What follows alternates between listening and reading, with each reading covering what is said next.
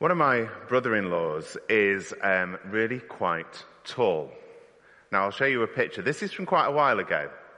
You'll see by the age of our boys. We're in Disneyland in Florida. Now, I'm on a good day 6'1", on a bad day 6 foot. So it depends on what day it is. But you can see how much taller my brother-in-law is than me. Now, I think his dad is even taller still, and his brother is very tall as well. And we were once over in the States seeing them, and I was talking to the three of them, feeling really intimidated by their sheer size. There is something about height that makes somebody imposing. David and Goliath is one of these all-time well-known Bible stories. It's made its way into popular culture. David, the famous underdog, goes out with very little and kills this mighty giant. Perhaps it also feeds into our kind of British culture as well. You know, the idea that we love the underdog. We'll be all loving that this afternoon as we watch football at 2:00 and hope above hopes that England can beat Croatia. But this is also a very gruesome account, isn't it? And I think we do well to remember when we start looking at these passages of the Old Testament that this was a very violent period in the history of humanity. And so we have to have that in our background. But what is this account really about? What can it teach us today? Well, there are so many things it could teach us. So many different angles we can look at. But I really want to ask one question this morning and base our sort of reflections around it. Why does David fight Goliath? What is it about this man and his taunts that mean that David goes and fights him? Well, let's have a quick look at the backdrop and some of the things that are going on first of all. So we've got the Israelites versus the Philistines. This is the backdrop of what happens. Now, John was explaining to us last week a little bit about the history of Israel and what was happening before we get into 1 Samuel. Israel has been ruled by the judges for a number of years, but at this point it has a king, King Saul. Now, King Saul is not the most successful king, but he is still on the throne at this point, even though David has been anointed by Samuel. David is now God's anointed and will become king in due course. But the people of Israel have had a long-running war with the Philistines. The Philistines were a warfaring people of the coastal regions. But this battle is very different. I'll just go back a slide. It took place in this valley. Now, if you know anything, and I don't suppose there's any reason why we should know anything about ancient warfare, but if you think about it, when two armies fight each other, and one is on the top of a hill, and another is on the top of a hill, and there's a valley in between, the army that attacks first is going to get cut to pieces by the other one. That's what happened in ancient warfare. So there is a real reluctance for either side to start this battle, because they know what's going to happen. But the Philistines, well, they have a trump card. Enter the giant Goliath, a 9-foot-tall man who towers above everybody else, a warrior with all the latest fighting gear on. Look at verses 4-7. The writer's point is, here is a man who is well equipped with the best that money could buy, with the latest technology of the day. He is enormous. He is 9 feet tall. Now, there's been all kinds of theories as to why Goliath is so tall. Was he a descendant of one of the Nephilim, that if you've been on the tour, you'll know who they were? Was he? Well, we don't know. The text doesn't tell us. Did he have some kind of rare medical condition that meant he'd grown abnormally tall and strong? Again, we don't know. The text doesn't tell us. But all we do know is that here is an incredibly strong man, 9 foot tall and armed to the teeth. But even more than just his imposing size, he winds up the armies of Israel. Whereas they're probably quite ready for a normal pitched battle, he wants a single combat, winner takes all. Look at verses 8-11. But the thought of this, the thought of fighting this highly up-to-date fighting machine of unknown strength, is too much for all of the other soldiers of the Israelite army, including David's brothers. They all flee away from him. Even with the offer of King Saul's daughter in marriage, even the offer of wealth, even the offer of a tax-free life, just think of that, can't entice anyone to fight Goliath. Enter David. David, by this point in the book of 1 Samuel, is already anointed by Samuel. He is aware of the calling that God has on his life. And in this passage, he is described as little more than a boy. But how much little more than a boy? That's the big question. Because there's a lot of difference between, say, a 10-year-old boy and a 16-year-old. Well, if we do the timeline in 1 Samuel, we can more or less guesstimate that David at this point is 14 or 15. That sort of age. Now, our eldest is 15. He's playing the drums this morning. I won't embarrass him any more than that. He is taller than me. He is stronger than me. He can play the drums better than me. I said it to him. Now, I am heavier than him, but that doesn't seem to impress him. But there are so many of these things that he can do better than me now. He is faster than me. He is more nimble than me.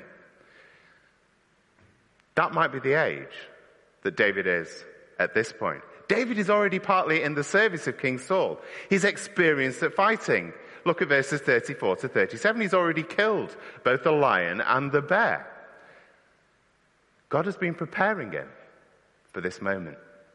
I don't know what your life is like at the moment. I don't know whether you're going through easy times or really tough times. I don't know if you're asking those questions of the Lord. Lord, what is going on at the moment? Things just seem to be a real struggle and I can't seem to find a way forward. Just have it in your mind that actually God is the God who prepares us through the tough times. God is the God who can work through difficult situations in our lives. David, possibly as a 12 or 13-year-old, has fought a lion and a bear. And he recognizes in verse 37 that God has been with him there.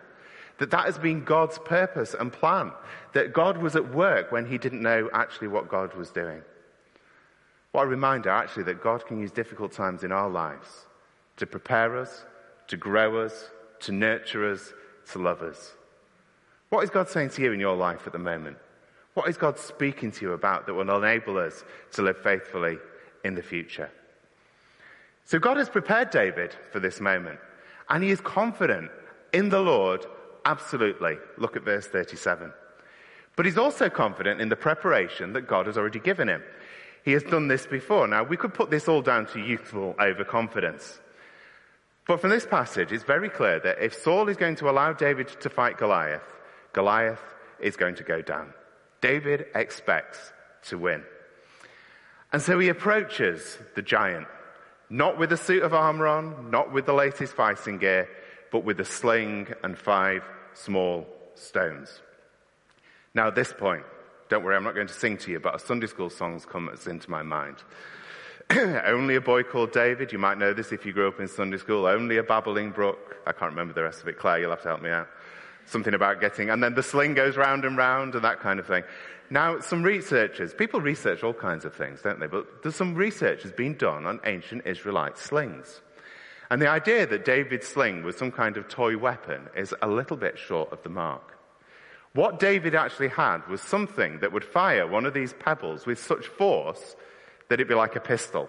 It'd be like a gun going off.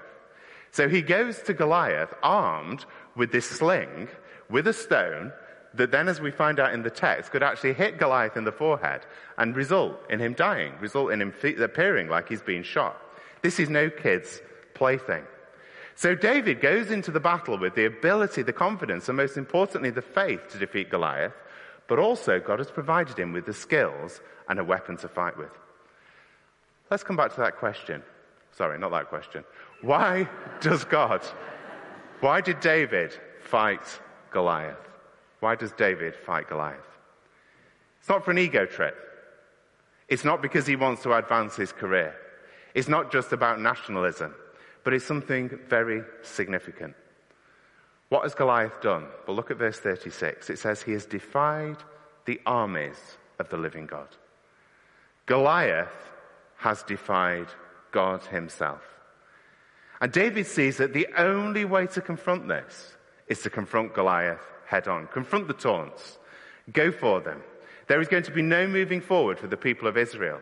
There is no way round this great big obstacle of Goliath.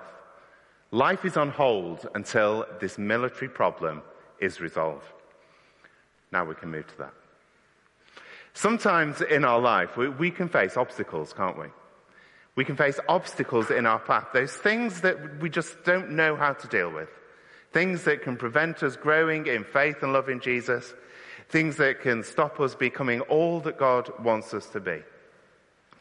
I don't know if in your life at the moment you recognize there are obstacles. Things that just seem to be in the path of life. And we're like, Lord, what do I do with this? How do I deal with this situation? Well, I think one good place to start is remembering who we are called to be as followers of Jesus. Remembering what God has already done in our hearts. Look at this from Ephesians 1 verse 13. Paul says, in him you also, when you had heard the word of truth, the gospel of your salvation, and believed in him, were marked with the seal of the Holy Spirit. God has taken residence in our hearts.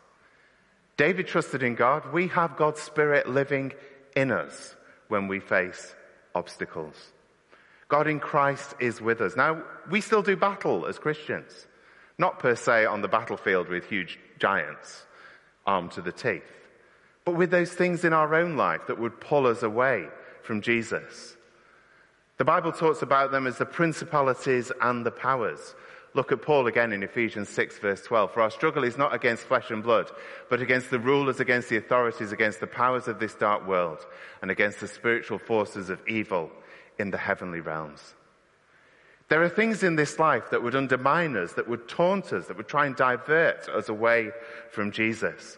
And the writers of the Bible, they never shy away from the reality of evil in our world, whether it's from the flesh, the part of ourselves that is still desiring evil, from the world around us, the systemic evil that is in our world, or from the devil.